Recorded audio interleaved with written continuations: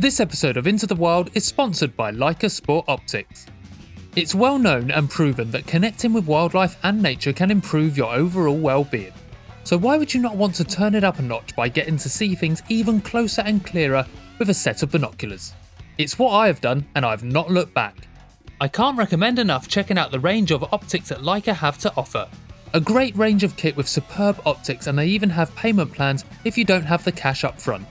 I wouldn't shout about a company on the show that I haven't used or been impressed by, and it's important to me that companies we are partnered with have the same values as Into the Wild, which is why I'm proud to give them 5 thumbs up. If you want to check out more of Leica's range, then visit their website that can be found in the write-up of this episode. And now, on with the show.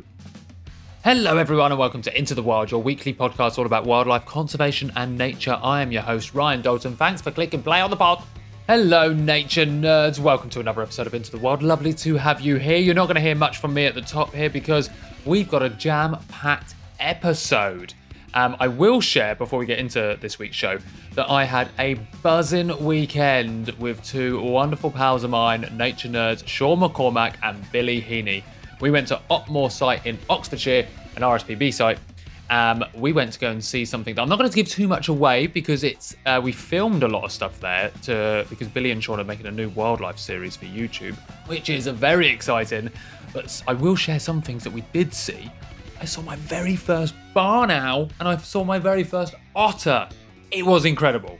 Even though it was freezing cold temperatures all day, I don't know how Billy and Sean did it with no gloves.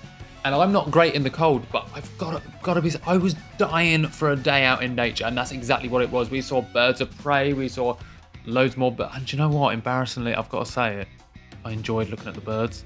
I've got the bug. But it was beautiful. It was a lovely day. So I'm feeling nice, positive, and had a nice naturey weekend. So anyway, on to today's show. We are going to be talking about 2 things, really. We're going to be talking about the London Wildlife Trust's new book, London in the Wild, and we're going to be talking about London Wildlife. The London Wildlife Trust has done something that I think is absolutely genius. They've created a lovely new book called, like I said, London in the Wild. But do you know what? Actually, screw it. Let's just go into the episode. This episode is London in the Wild with the London Wildlife Trust. Okay, right, so let's talk about this. So a lot of people I hear say to me that London, or cities around the world, but specifically London, they don't have any nature, it's all concrete jungle, it's pollution. If there is nature, it's a little bit like, it's a bit like that. And I don't think anyone's ever said that to me. But my point is that there's a big misconception that people think that in cities there are no wildlife. And I've got to be honest with you, some of the big key species that are important to me, a lot of invertebrates and wildflowers, I've seen in and around London.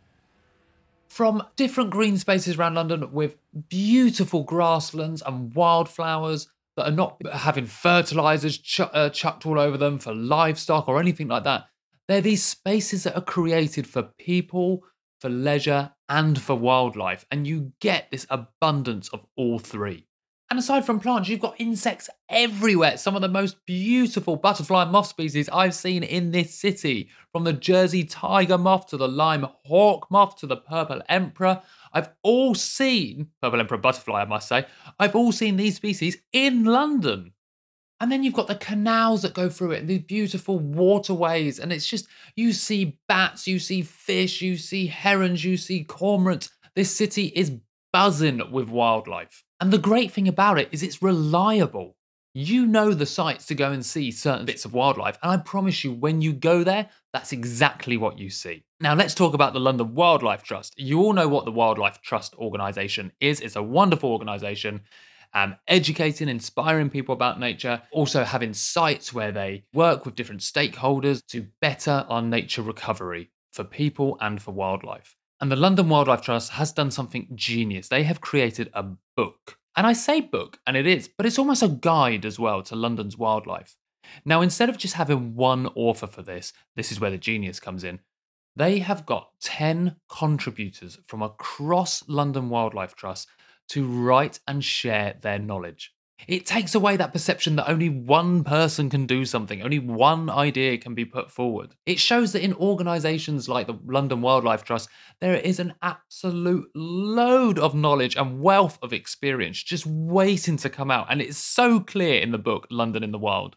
So, what is this episode going to be about? Well, I was lucky enough to talk to 3 contributors of this beautiful book, starting with Daniel Greenwood.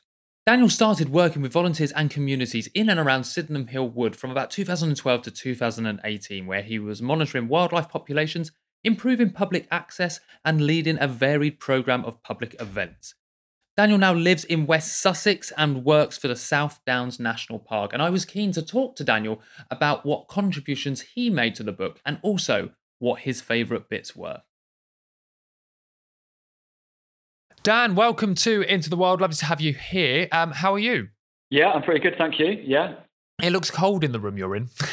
Is it cold? Yeah, it's freezing, and this is a wooden building in Peckham. It's about 20 or 30 years old, but it's pretty cold in the winter. Yeah. Yeah, it does not look like it's got central heating. It doesn't. There's one heater and it's on now, but yeah, that's it. But it's irrelevant. It might as well not be there. Do you want to start by telling everyone who you are and what you do? Yeah, so my name's Daniel Greenwood, and I work for London Wildlife Trust, and I'm the Great North Wood project manager. Nice. And you've been involved in the book Wild London, haven't you? Yeah, so I used to work for the London Wildlife Trust between 2012 to 2018, and I was the Sydenham Hill Wood conservation officer. Then I left. I worked for the South Downs National Park Authority for about 4.5 years, and in that time, I got contacted by London Wildlife Trust asking if I'd contribute a chapter on woodlands. So that's how I got involved with the book. That's nice. Nice. So obviously, your nature and wildlife is your focus, your thing. So what's been your nature highlight in the last 7 days? 7 days. Ooh, yeah, you're like every day, Ryan. At this time of year, there's a mushroom. I'm big into mushrooms that comes out in the winter, and it's really bright orange, and it's called velvet shank. I've heard of a velvet shank. Yeah, I think in Japan it's known as enoki. I might be wrong about that. But it's a really beautiful. It's an edible mushroom. I'm not looking to eat them, but I saw one on Sunday. But it was just a few meters out of reach from this boardwalk. But it was really beautiful in the sort of the wintry landscape to this bright orange. That was my highlight. I'm going to quickly look it up. I've heard of it. Yes, quite common. It is quite common, isn't it? They grow in the clumps, right? Yeah, exactly. Usually on dead or decaying trees. I think we've got them on Highgate Woods. I've seen a few pop up. Yeah, definitely. Yeah, I've definitely. Velvet shank is not a name for anything that you forget in a hurry. Do you know what I mean? No. It's an old name for leg, like the bird redshank. It's the old English. Of course. Yeah. Do you know where my mind went? Cockney rhyming slang, but we won't go on to that. We won't. No, that's a different podcast. That's 3:00 in the afternoon, right? So you're a fungi. Because if you're into your woodlands, fungi must be this time of year. It must be your peak. Well, yeah. I mean, I had learned about fungi through volunteering at Sydenham Hill Wood with London Wildlife Trust, and I learned from some people who did some guided walks and also some training, and it's just the most amazing, immersive area of the natural world, and it's all year round. You can see stuff. Autumn obviously is the most amazing time, but I love mushrooms. I do guided walks for mushrooms as well, and I love learning all the time about the new species you can find. Yeah. A lot of people say that birds are so accessible in regards to connecting with nature, and that is true. But I agree with what you just said, that mushrooms for me way more. Like they're all throughout the year, and when you really start to learn about the depth of fungi, this is nature on another level I didn't even think could exist. Yeah, well, there's I think science has discovered 100,000 species, and there's supposed to be over 1 million on Earth. And there's one species that you get in the woods in South London, which is called false deathcap. And I use iNaturalist a lot to kind of learn more about things. And it's given me a notification saying it's going to be broken up into 3 or 4 different species. So, I think it's through DNA analysis and stuff. Yeah. So there's a huge amount of things, but they're really accessible. People love them. Obviously, people eat them anyway, from the shops and stuff. But yeah, they're really inspiring and illuminating. Right. So let's move on to the book London in the Wild. So have you ever had to write for a book or written a book before? So I actually studied creative writing at university, and I've self-published 2 booklets of poetry, which are, nature focused, particularly inspired by working in the woodlands and volunteering. I actually got a bit of a sad story because I wrote a chapter for a book or a piece for a book, which I thought was going to get published about 10 years ago, and waited all the way to publication day, and it didn't appear in the book, and the editor didn't even tell me, and that is heartbreaking. It really was, because I'd pre-ordered it from the local bookshop, and I was really looking forward to it. I was just leafing through the book and just got to the end, and I was like, have I made a mistake? Do I go back? The last 4 pages, it's got to be in there somewhere. It's got to be yeah. But anyway, that was still good. But one day, I think I'd like to write a book, but I am kind of of the view that, you should only write a book if you really need to. And this book about London Wildlife Trust's work is absolutely, it's really great that it has been published for so many. London nature is incredible. So it really is. And so how did you find the process then? Because obviously there's writing poetry to be published, which is beautiful and one thing, and then there's writing a chapter for a book or something. But how did you write? Because this must have been quite a chunk. I've looked at the book; it's quite thick, and everyone has quite a nice section in it. Yeah, I think probably this is the first time I've ever been published in a book in this way. So it was a great personal experience for me, and also to contribute to London Wildlife Trust. I don't think it's not as romantic as you might think, because I've written a lot of articles. I write a regular blog as well, and I've got a lot of articles about this sort of thing. I've also written a lot of articles for London Wildlife Trust for their magazine Wild London over the years, and I kind of adapted some of the bits I thought were the best bits of writing. So I'd written one about stag beetles for the News Shopper newspaper from about 2011, which is a Lewisham newspaper. And I just adapted that as one of the chapters. I'd also written an article for Wild London about woodpeckers in London, but on my blog, that's one of the most popular articles. So I thought, that's going to be a good one. I adapted that one, and I just wrote a new article condensing what I knew about woods and trees and fungi, and my own experience of the Great North Wood, which is the area I cover now, but also my work at Sydenham Hill Wood, which is so it's kind of.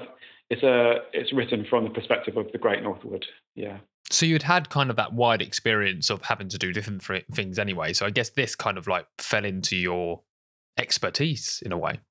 Yeah, I mean that's why they asked me to do it, and I was really honoured to be able to do that. And I think with writing, it's very difficult to make a living from writing. Yeah.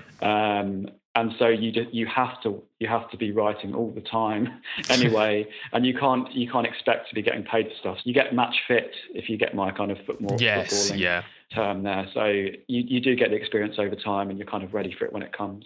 Tell us about the section of your book. What is it Woodlands you said you focused on for London in the Wild? Yeah, so London Wildlife just contacted me. Laura, who was working on it at the time, she contacted me, and as with Matthew Frith, who's also a contributor to the book, and they said, would I contribute an article about woodlands?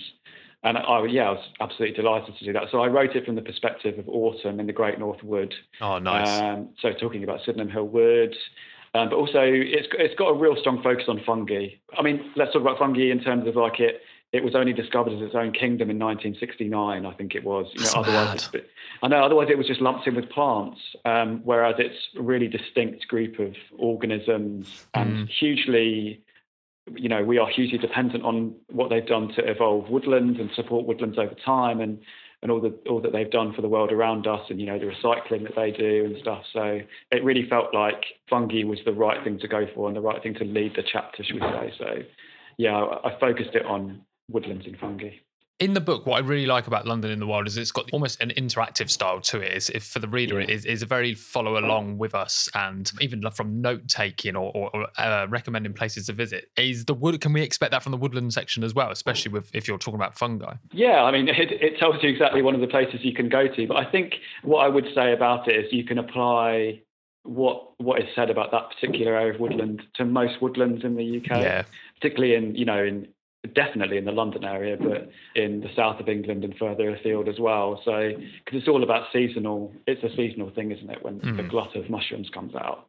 But I think the interactive element of the book, though I didn't put it all together, I think it really it chimes with the fact that London Wildlife Trust is a community engagement organisation, and we work with a lot of volunteers who do incredible stuff for us, and they have done over 40 years. So, it had to be a book that was accessible and engaging for people. Yeah, absolutely. It's so right. I think the other common misconception about London, as well as the fact that it says like lack of wildlife, you quite often hear like there's no wildlife there, is the fact people also say lack of community, which is just so not true. It's so wrong about this city. In fact, I have felt stronger community where I live in London than I have done when I lived in a county somewhere else. Like it's just more networks around here and everyone just knows everyone, so it was really lovely to have that book as almost like a guide and made it feel as a reader someone that was involved in the knowledge in that book as well. For Woodlands in London, so you focused it on fungi, and was it the Great North Wood you said, and Sydenham? Great North Wood, yeah, Sydenham Hill Wood, yeah. Where else in London for woodlands do you like, or can we go and engage with? There's a woodland very close to where I grew up called One Tree Hill, which is ironic because it's called One Tree Hill and it's got lots of trees on it now, but it got its name from the Oak of Honour, which was an old oak that has since been replanted. Yeah, I think you're always looking at the margins of the city. I mean, Epping Forest is incredible, yeah. I mean, it's one of the most important woodlands in Europe for its ancient trees and its wildlife habitat. I mean, it's very, it's obviously one you need to respect because it's a very sensitive habitat. Yeah. But there's, places like Richmond Park with those, incredible ancient oak trees just everywhere. I mean, where do you see anything like that anymore? Yeah. So, I think when I was working every day locally in the woodlands, then Sydenham Hill Wood, I really immersed myself in it. And there's loads of other parts of the Great North Wood, like Streatham Common even as part of the Great North Wood. And we've got a few other sites that are close, kind of not necessarily accessible along the railway sidings and stuff, which open up maybe once a month or something. But for me personally, Epping Forest is a favourite, and Richmond Park as well. I couldn't believe the size of Epping Forest when I got there. Like when I first went there, I think my girlfriend and I, we weren't far away on the narrowboat. We were just moored up somewhere, and we're like, I will go for a walk to Epping Forest, thinking we can do a lap round. It's like such the Londoner thing to think. and we just got there, and we were like, this place is huge and beautiful. Just like we were there on a beautiful summer's day, and it was just an absolute delight to walk around a bit of it, and try not to get too lost. But it is an incredible place, and I urge people to visit if you do get that chance. For London in the Wild, what is your favourite thing about the book? What did you love from the process to the final product? What did you love about it? I think it's just amazing that it's out there. It's the London Wildlife Trust has got a book. You can buy it in the V&A, which is just it seems to make so much sense to me, and it feels long overdue. And I think it's such a great achievement by colleagues who are here now, who've moved on, who did work on the book. So I think the fact that it's there is good. I mean, the diversity of habitats are really nicely on show. Yeah, there's some great contributions from people who've contributed a huge amount to London's wildlife. People like Matthew Frith. Yeah, he is a legend of London's nature conservation. So, having his words in writing in that book as well is really, really important, and other people as well. Do you think it's a way to go for wildlife organisations to actually create stuff like this, and not just from an aspect to promote, but to engage, to educate, to connect, and to normalise wildlife? Do you think like this kind of accessibility is something that organisations should probably be going down? Yeah, absolutely. I mean, I think the amount of knowledge that is held within these organisations, it deserves to be, published more often, more regularly. And I mean, I read a lot of natural history writing, have done over the years. And I think, there are, in personal opinion here, there are a lot of books that are published that probably wouldn't have the impact of something written by the knowledge, people with the knowledge that's held within these organisations. And by that, I mean volunteers and staff, because one of our volunteers has just written a history book about woodlands called The Wood That Built London, Chris Schuler. It's about the Great North Wood. It's an incredible book. But it just goes to show that, there is so much knowledge, but it just doesn't necessarily seem to be making it into the publishing channels until now, of course. So that's really good. Amazing. Well, Daniel, thank you so much for giving our insight into your section of the book. And thank you so much for being on the show. Thanks, Ryan. Thanks for having me. Hey, sorry to interrupt the episode, Nature Nerds. It's Ryan, your host here. I just want to give you a quick shout out about something. Into the Wild always aims to be a free show, accessible for everyone. However, running it is not free. If you would like to support Into the Wild and say thanks, then you can do so by visiting ko-fi.com/IntoTheWildPod. The link is in the write-up of this episode. By doing this and buying us a coffee, you are helping the future of Into the Wild. Thanks very much, and back onto the show. Well, as you heard from that chat, I also got to talk to someone called Matthew Frith, joined also by the wonderful Amy Pryor. Amy said some things in this show that I was just stood up, clapping my hands. Yes, preach, my sister, you are absolutely correct. Amy is a marine and estuarine scientist with over 20 years of experience in marine and coastal management. Amy is a technical director at Thames Estuary Partnership and chairs the National Coastline Partnership Network. She's a lifelong ocean lover, striving to enhance the health of the ocean, including the Thames, London's local ocean. Matthew is a London conservation legend, according to Daniel, and to be honest, I completely agree with this. I really get along with someone like Matt because he's a true Londoner like myself. He gets the point of community in this city, he understands wildlife, he knows the challenges, he's lived all around this city, and I really did enjoy my chat with him. He's currently the Director of Research and Policy at London Wildlife Trust with over 30 years' experience managing land, advocating for the protection and creation of natural green spaces and engaging thousands of people on the wonders of London's wildlife. Matthew, welcome to Into the Wild. Should we start with the obvious question and get you to answer who you are and what you do? Indeed, Ryan. I'm Matthew Frith. I'm the Director of Policy and Research at London Wildlife Trust. I've been working at the Trust now on and off for over 30 years, and my main role now is on advocacy and developing the evidence base for ensuring that London is a city richer in nature, not only for its own ecological benefits, but also the benefits it can provide for people. 30 years, you must have seen some changes throughout nature and the way nature is managed, conserved, and how people connect with it over that time, right? Yeah, massive changes. Some of the things that we didn't think was possible back in the late 80s are now happening. At the same time, parakeets were almost confined to a rugby pitch just outside Epsom, and now pretty much everywhere across London. Whereas lesser spotted woodpecker is virtually absent in London. So major changes. Does it keep you hopeful then? Because, well, not the second point you mentioned, but the first point at least, that you said the things that you didn't think were possible in the 80s happening now. Does that give you hope for the continued work for nature in this beautiful city? Absolutely. I mean, I wouldn't get up in the mornings if I didn't think I was hopeful.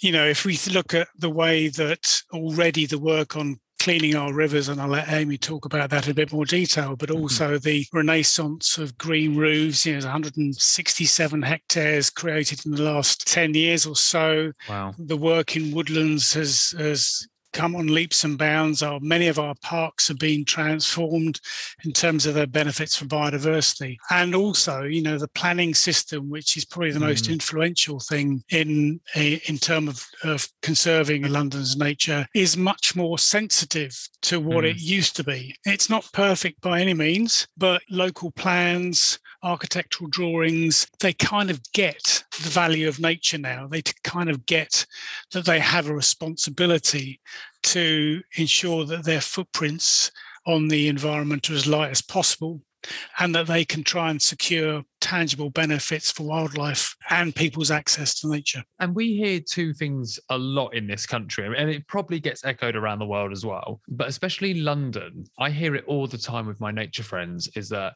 there's not much wildlife, or it's really hard, I don't like London, it's not very nature filled. And the other thing we hear is that, well, there can't be that much of a community feel in London. But that I know as a Londoner, and I know you will know this, that couldn't be further from the truth, right? No, absolutely. I used to work for the government's nature conservation agency, English Nature, as their urban advisor. And I remember literally in my first week being told that I'll have a fairly easy life because it's foxes, pigeons and rats that live in our cities.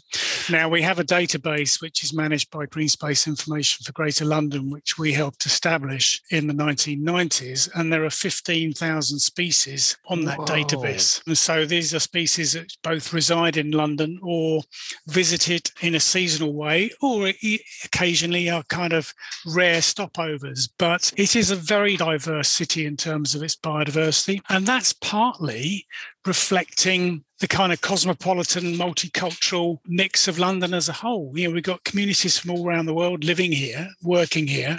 And inadvertently or directly, they have brought plants and animals and fungi into the city, which we wouldn't have normally had if London had been a fairly isolated city from the rest of the world. And what we've also seen in the last 10 years in particular is a growing kind of explosion of very local based activity. Now, that's partly because there's been a bit of a vacuum at a strategic level, pan-London level. I won't bore you with the details of that. Almost because of that vacuum, people are doing their own things now. They can find information on the web very much more easily. It's a much more accessible domain than it used to be. And also, I suppose in many ways, recognizing the kind of fairly, how do I use the word, exclusive scientific realm from which it perhaps was presumed to emerge from into something is much more representative of London now than it was back in the 1980s. And you've had this amazing career with London Wildlife Trust and working with nature in the city. And it's beyond obvious for me to say that nature and wildlife is very important to you. But if I ask you this question, in the last 7 days, in the time of year we're in now, like autumny, wintry times, what's been your biggest nature highlight in the last 7 days? My biggest nature highlight in the last 7 days, I think that's seeing muntjac deer. Nice. And now again, so that's a deer that is coming into the city in far greater numbers.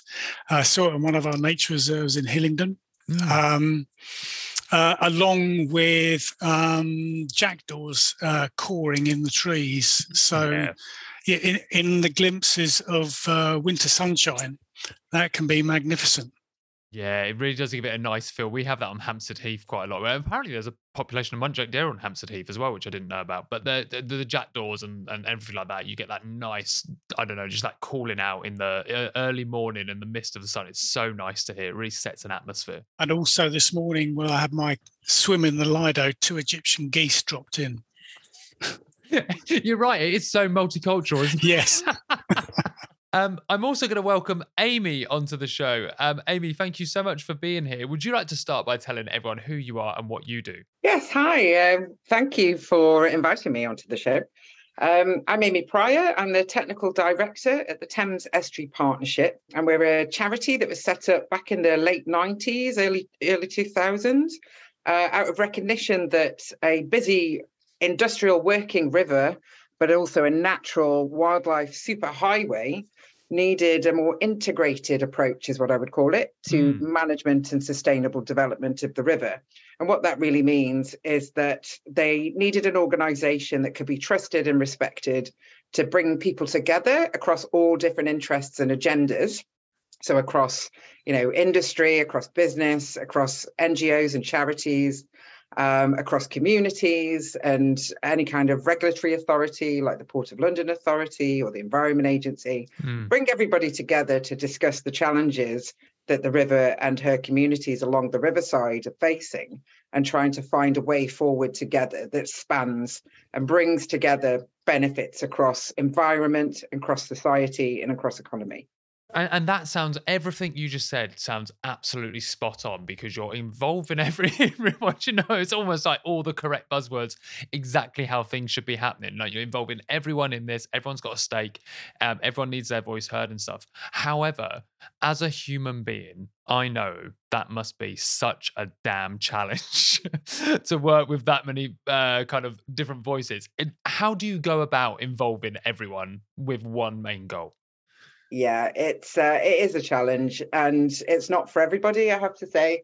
It's you end up having to be essentially having good knowledge about pretty much every subject you could possibly think of that comes to bear across the land, across the sea, understanding where people are coming from, but also trying to treat them like people first. Yeah. So it's not just about the work, it's about our connection to our place.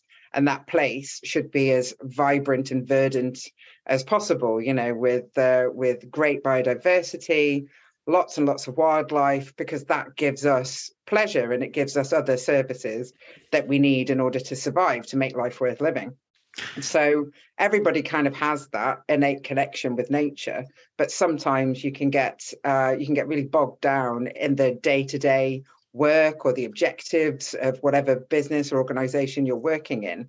And sometimes, there's different ways and means of helping people just look up from the laptop occasionally and really think about what are they trying to achieve and what are the other benefits that could be achieved at the same time.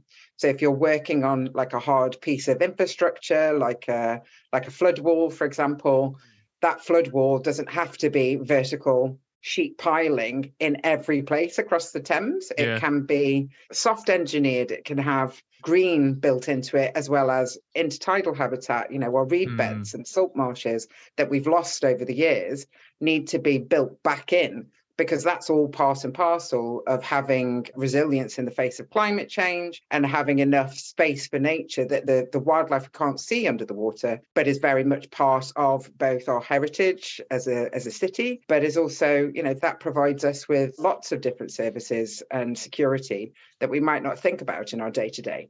So it's very much a hidden world under the water, certainly in the Thames. And part of our role is to sort of bring that to life and try and connect the dots across that land and sea interface to try and get benefits for the river through riverside development and benefits for communities and people that live and work along the riverside to make those areas as green and blue as possible. That's the kind of nature conservation I really love. It's that challenging the status quo. So instead of just doing something, it's just stopping and going, what can we actually do here? How many boxes can we tick when we're just trying to do one thing at the original start? And I've got to say, because again, people that are listening to this show, just like I asked Matthew earlier, people are going to look at the Thames, Amy, and the estuary and be like, really? Yeah. Is that beaming with life? It's not a river that you look at and go, well, there you go, talk about natural. But I know that's wrong. So how much life is there in that river? It's absolutely teeming with life. It's one of the biggest myths and the worst perceptions that I've never found a way to get past it. And I think it's really a numbers game. There's over 12 million people in London. You're not going to reach everybody. Yes. But the overarching view is you look at the river, it's brown, it's encased in metal, and it's got litter floating on it. So it looks like it's dirty and dead, but it's a fundamental misunderstanding of an estuary. For starters, the Thames is not just a river, it is an estuary all the way through to the tidal limit, which is in Teddington, which is near Hampton Court Palace, for those that don't know, in West London. Yep. It's 95 miles long, and the definition of an estuary is basically the tidal tributary of the ocean. So essentially, it is the ocean coming up through the city twice a day on the tide. And that is that connection with the global ocean that really ensures that it's teeming with life, or, that's the access point for wildlife coming in and having to use the river as part of their migration. And there were some species there, very iconic species, like the mighty European eel. Also, not everybody's favourite. I often get a lot of comments that you're not starting strong when that's your cheerleader. Well, I have to say I'm a massive champion of the underdog. So the uglier and squidgier, the better, really. But the eel needs to move into fresh water as part of its life cycle to mature, and then it needs to get back out to sea. So that it needs to be able to move up and down through the estuary into our freshwater rivers and back out again. And the way that we've built across the land and seascape to create London, London is here because the Thames is here. Back in the Roman days, it would have been a very shallow, very wide, moving estuary, a river that moves across the landscape. So it would have had braided edges. And what we mean by that is little channels off the main waterway that provide like off main channel refuge spots for fish and others to get out of, either get away from predators or get out of any kind of a pollution event that's coming along. And we just don't have that anymore because we've taken the land back from the sea in order to build the Port of London, essentially. And that's what's grown London into the city that it is today. But in order to keep us safe and our properties safe and keep the sea out, we've had to constrain it to a third of its size that it would have been when it was natural, when the Romans arrived. So we've lost, through that squeezing, if you like, of the river into a much narrower channel, It's both created a very deep channel, so the water flows much faster than it would do naturally. And that has a knock-on effect for the animals, for the wildlife and the fish trying to move up and down the river, running the gauntlet basically from the salty end down near Southend-on-Sea all the way up through central London is no mean feat, especially for a tiny little fish. And they use the dynamics of the river to get there. So they actually surf the tide. Wow. So they'll rise up into the main water on a flow tide. That's the tide that's coming into the city. They'll surf it as far as they can go. And then when the tide changes, they'll try and squeeze themselves down into the edges and basically ride it out until the tide starts to come back in again, and then they can pick it up again. So we need to help them. We need to help them with that journey by building that natural or semi-natural habitat back into the river edges. But just to go back to that perception of the river being dead and dirty, it is a fundamental misunderstanding of estuaries that they're meant to be blue. All water's meant to be blue, right? But an estuary is basically mud. It's mud and water. So on each and every one of those tides, it lifts the sediment off the riverbed and it mixes it into the water. And that's actually what makes estuaries our most biodiverse aquatic habitats in the whole country, because that lifting of the sediment releases all sorts of like little critters that are living in there, nutrients that our fish and our flora and our birds need to live and thrive. So it's like this big nutritious soup, essentially, for anything that lives in it. They love it. And we've done, massive strides in turning it around. So back in 1957, it was declared ecologically or biologically dead. Couldn't support life. The mighty eel still managed to use it. Still managed. Because that's not a good indication of river health, I have to say. The eel does like dark, dank corners. Yeah, the eel was okay. But in terms of everything else, there was nothing else there. And so that's been really turned around mainly through working with industry and improving the water quality over time. So it's really a shining example of recovery, of how you can recover this huge aquatic ecosystem by changing your practices on land and your behavior at home. It's taken time and an awful lot of effort by a lot of people and probably, an awful lot of money, but it's worth it at the end of the day. And yeah, we have a beautiful teeming river now. So what you can't see through the murk is that there's over 125 species of fish. We get 4 types of marine mammals, 2 species of seal, and we get visited by dolphins and harbour porpoise. We have pretty much resident in the lower estuary and the outer estuary. And we get the occasional whale, but that's not usually a good story. Because I was just saying that never usually ends well. No, I always get very sad when I hear that. I'm like, oh, another one bites the dust. But I suppose from an excitement point of view, from a raising awareness point of view, it's they're charismatic species. So people walking along the Thames Path, the last thing you expect to see is a pilot whale. So at the very least, it's a message that we are part of the ocean. We are connected to the ocean. And everything we do here has an impact on the ocean. So, our Thames is our local patch of ocean, and we should do what we can to safeguard it and contribute to, the global issues that we're all tackling.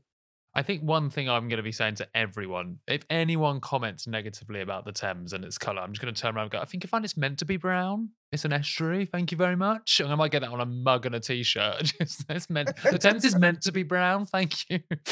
I must ask you as well, what has been your biggest nature highlight in the last 7 days?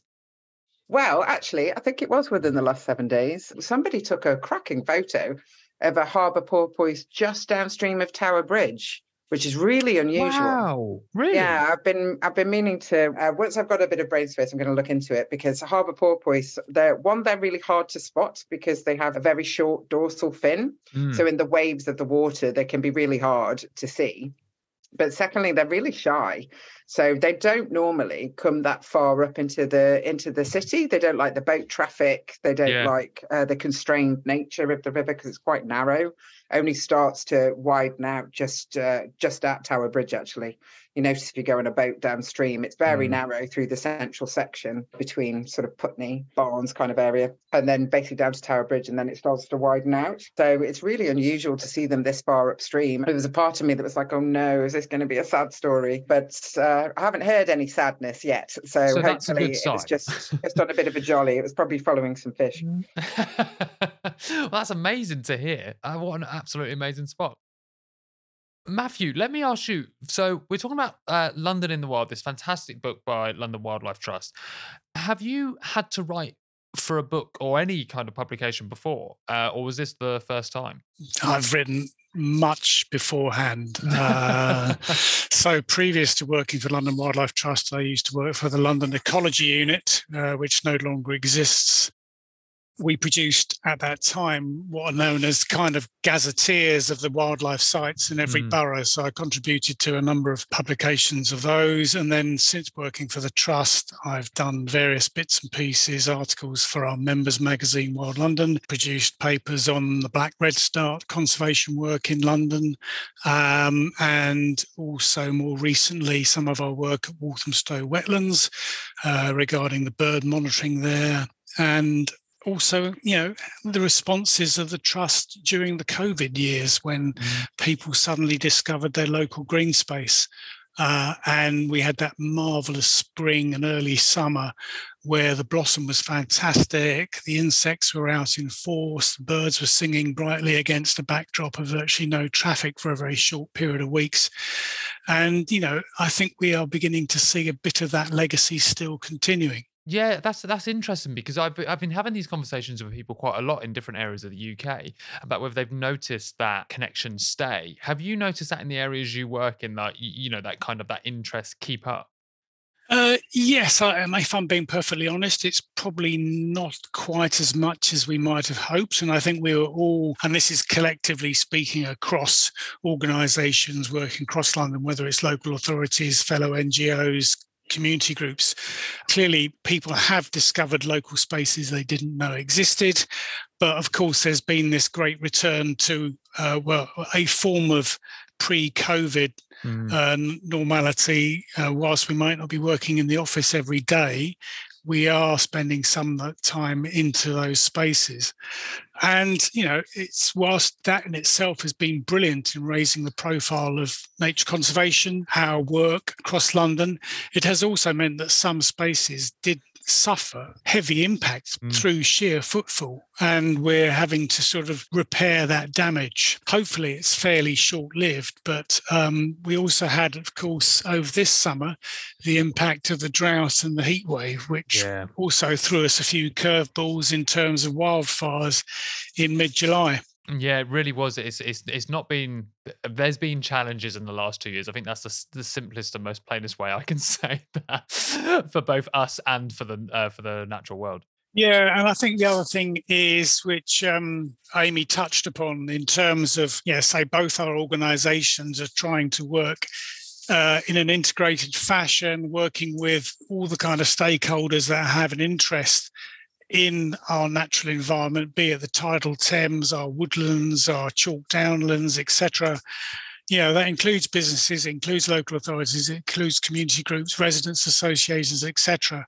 And I think what we have seen is that is taking grace, whilst it takes a lot of energy to try and sustain, which is a challenge in itself, there is a general trajectory in what I would say the right direction. There is a greater awareness of the nature and the climate crises and the works that we can do to help mitigate those. Because I think whilst we are first and foremost a nature conservation charity promoting the conservation of London's biodiversity and people's contact with nature in the city, at the end of the day, we are working in the capital city of the United Kingdom, one of the largest and busiest, and as I said earlier, most cosmopolitan cities in Europe. And therefore, we have to bear in mind that people have many challenges in their working and daily lives, which we have to recognise. And I think the way that we do it, either through collecting data, analysing the kind of science base, our narratives through storytelling, through media, our conservation work on the ground, by engaging people. That is the way that we kind of build that whole narrative of London being a city which can be greener, even though it's growing in terms of its population size and will have significant pressures in terms of infrastructure development. I'm quite convinced that, it will shift to being greener than it perhaps was 50 years ago. Amy mentioned the Thames being biologically dead in 1957. Well, 70 years ago on this day, we were in the middle of the Great Smog of London, a combination of coal-fired smoke pollution and an anticyclone that was hanging over the city. It's almost beggars belief, but 4,000 people reputedly died in those 5 days. Actually, more recent assessments saying that about 12,000 people may have died, and a larger number had significant impairment from bronchitis and pneumonia and other diseases to the lungs caused by that pollution. So from a pollution perspective, whether it's water pollution and air pollution, we're not out of the woods yet, but we have made significant steps. And I think that gives us confidence that we've got the solutions that we need to make London bluer and greener and wilder. We just need the kind of resources and political willpower to make that happen in a kind of step change way. I think that's a really interesting way to look at it as well, and you both brought up points there. Is that, to recognise where we are, and just, despite not being out the woods, we have to go back to see what things were. You can't, we want to move forward, but to do that, to recognise where we are, you're right, you've got to go back, because otherwise you get so worried and upset about not being where you want to be. You can kind of get bogged down, and it can prevent that steps going forward. So yeah, it's a wonderful point you both make there about to recognize that, look at what it was and look at where we've come, and then that will give you that hope to move forward. I must ask Matthew as well, so in London in the Wild, what was your section of the book? How did you play a part in this wonderful book by the Wildlife Trust? Well, we were approached by basically a publishing agent to see whether we were interested in producing a book about London's nature. And talking to my colleague at the time, it was like, well, I've been wanting to write a book for a long time. And whilst this book isn't that book, and I won't divert you on that particular issue, it does capture some of the elements of that, which is there are a number of organisations and people working in those organisations that I respect for the work that they do. And I didn't feel right for the Trust to write that book alone, partly because I wanted to demonstrate that it's more than just the Trust, partly because just the sheer capacity of my work, as Amy was suggesting, whether it's coming up to Christmas or not, is there are loads of stuff to do, and I was never going to have the time to write that book myself. So I identified all the contributors, saying, I want him, I want her, and these are kind of things that we'll suggest to them, but we're going to leave it to them to basically pull that piece together. Now, my contribution was effectively about nighttime wildlife and about the kind of whole issue of wildlife in the city as well, in the sense that, going back to your point about colleagues who were sort of saying there's nothing here, or the Thames is brown, what is there so special about London? When you dig below the surface or you look up above, you can see an amazing diversity of stuff here. And it was about trying to draw those parallels out. And the nighttime, of course, is a time where, whilst we're moving into a 24-hour city in terms of people, let's not forget that much of our wildlife, be it bats, be it moths, be it eels and other fish migrating up and down the Thames, they actually require darkness to complete their life cycles. And it's about the challenges. How do you create a city primarily for people and design it and manage it in a way that allows those species to flourish? So, for example, the work that the Bat Conservation Trust has done in trying to get better designed lighting into place so it doesn't impact upon bats. Illuminated River project, which was looking at trying to get a much more integrated and, shall we say, environmentally sensitive approach to lighting the bridges across the central part of the Thames from Tower Bridge to Albert Bridge, and to be able to manipulate that lighting to turn it off or down during fish migration, or to least impact the bats flying in and around Battersea Park, for example. So those are kind of things which I think we wanted to sort of highlight in that part of the book. The one thing I love about this book is how engaging and how accessible it is. Anyone can pick this up, even if you're not a Londoner. Doesn't matter what age you are. Doesn't matter how much into the nature you are. You can pick this up, and it's so engaging. There's things to do in it. But Matthew, what is your favourite part about London in the Wild as a book? It was a coming together of a number of people that I respect in terms of their professional work, in terms of their passions.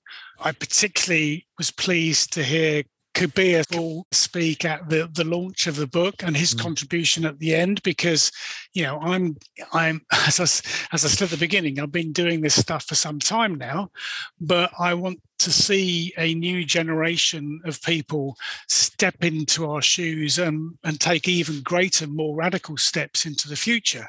Because if we need to hand that baton across, and people like Kabir can be examples of those who will be taking these challenges on as the city grows. And he's already a great flag holder or flag bearer, I suppose, for that younger generation of people. We've got people working for us now, colleagues who are in their early 20s, who I'm hoping will also join him on that journey. So it was that kind of bringing together. You know, I was don't get me wrong, I was under strict instructions not to lapse into scientese kind of language, to try and recognise that this was about a book for an audience that was not necessarily well informed, for want of a better word, but was curious. You know, they might have seen something they hadn't seen before, or seen some plants on their journey to school or from place of work, and wanted to know why that might be there, or the fact that, you know, the surprise, as you've already mentioned, in the sense that, God, these things live in London. Yeah. Well, Amy's saying she gets queries. We get queries all the day about pictures coming in saying, "What's this?" You know, bizarrely, we had somebody saying, I've seen an iguana on a wall in Frognall, which is near West Hampstead, and it was obviously some pet that had escaped basking on a wall. And I've also had a photograph of an Amazonian parrot in a park in Brompton, just to give you an idea of things that surprise us, because they're either releases or escapes or whatever, but people are curious. They want to know that. And this is just really an opener. It's an opener into this fantastic world we work in. Amy, what about yourself with writing a book? Is this something you've had to do before? Is this your first time having to write something for it to be published? Definitely my first time writing for a book. I think I was trying to wrap my brains before. I was like, have I written a book before? No, I don't think I have.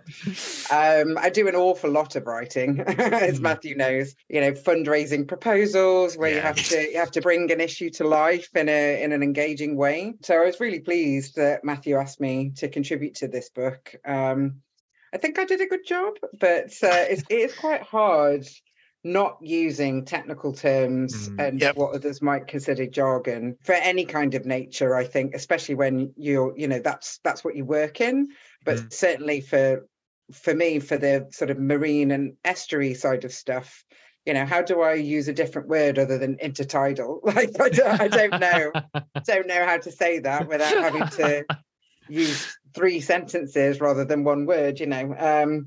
And that is one of the challenges, really, of engaging with people, because sometimes you can write something you think is really engaging, it's at a sort of level for the public. And I've had communications professionals say to me, actually, your writing reads like you need a tertiary degree to understand it. I'm like, oh no, after all this time. So I think for me, the book really does hit home. You know, it is accessible. It's something you don't have to have a higher level degree to understand. And I hope I contributed to that in a meaningful way.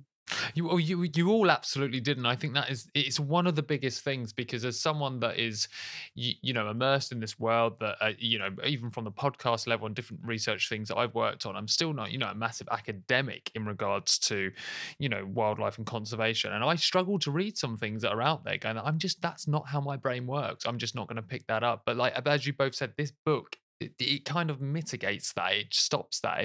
It's so easy for everyone to be involved. This is going to be an obvious question, I think, Amy, but I'm going to ask it anyway.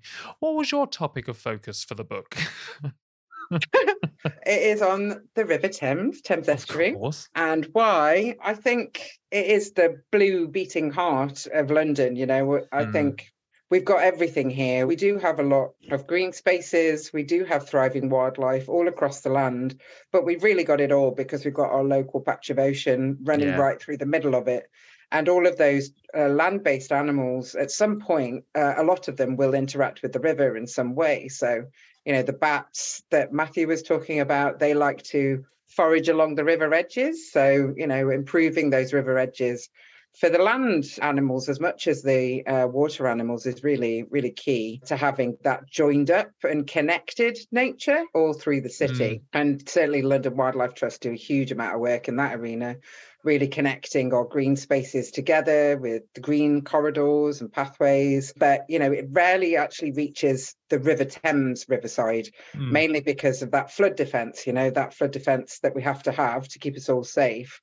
But there's ways to innovate around that, and there's ways to reconnect the river more meaningfully with the landward sides, even in the central section. And it might have to be engineered, it might be hidden to most people's eyes, but having that connectivity and animals being able to move around through the city via these green and blue corridors is absolutely essential.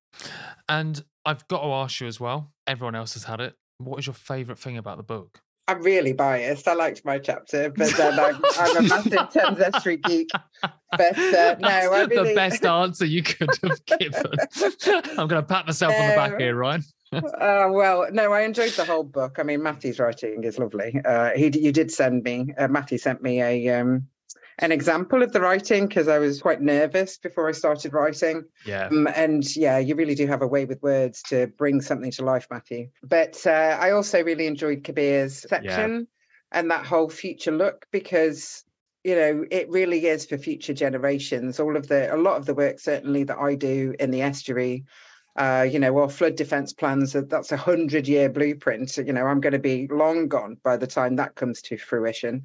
And in the marine world, in the estuary world, anything you do to improve the marine environment takes a long time to see the benefits. It can take anywhere. I mean, baseline is 10 years, really, to get the benefits. So not only is it challenging to actually get that kind of thing delivered, chances are you might not be in the same job, you might not be living in the same place, you might not even be here to see the outcome of it.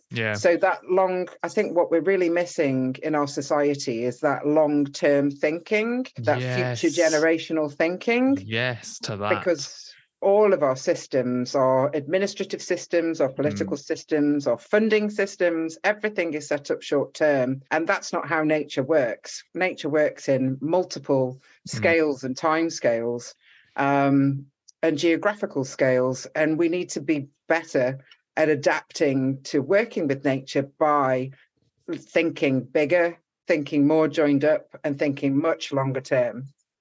Absolutely. So I think that whole chapter was it was both hopeful and reassuring that there are, young minds out there that get it and feel really impassioned. And the whole movement with Greta Thunberg and young people really starting to stand up and have a voice, essentially speak back, is just really reassuring to see as well. And I think trying to find ways to find those next Matthews, those next Amy's, those people that can do this kind of joined up partnership work and really advocate for nature, but at the same time as making sure that we as people and our economy that supports us can thrive all at the same time. They're not mutually exclusive. They're completely connected and intrinsically woven together. And we need to be thinking in that way and finding the young people that get it and want to learn how to work in that way so that we can pass the baton on when it's time. Well, thank you both so much for being on the show. It's been an absolute pleasure. The book is fantastic, and I'm going to do another ramble about talking about that on the actual episode when it comes out, so I won't say that now. But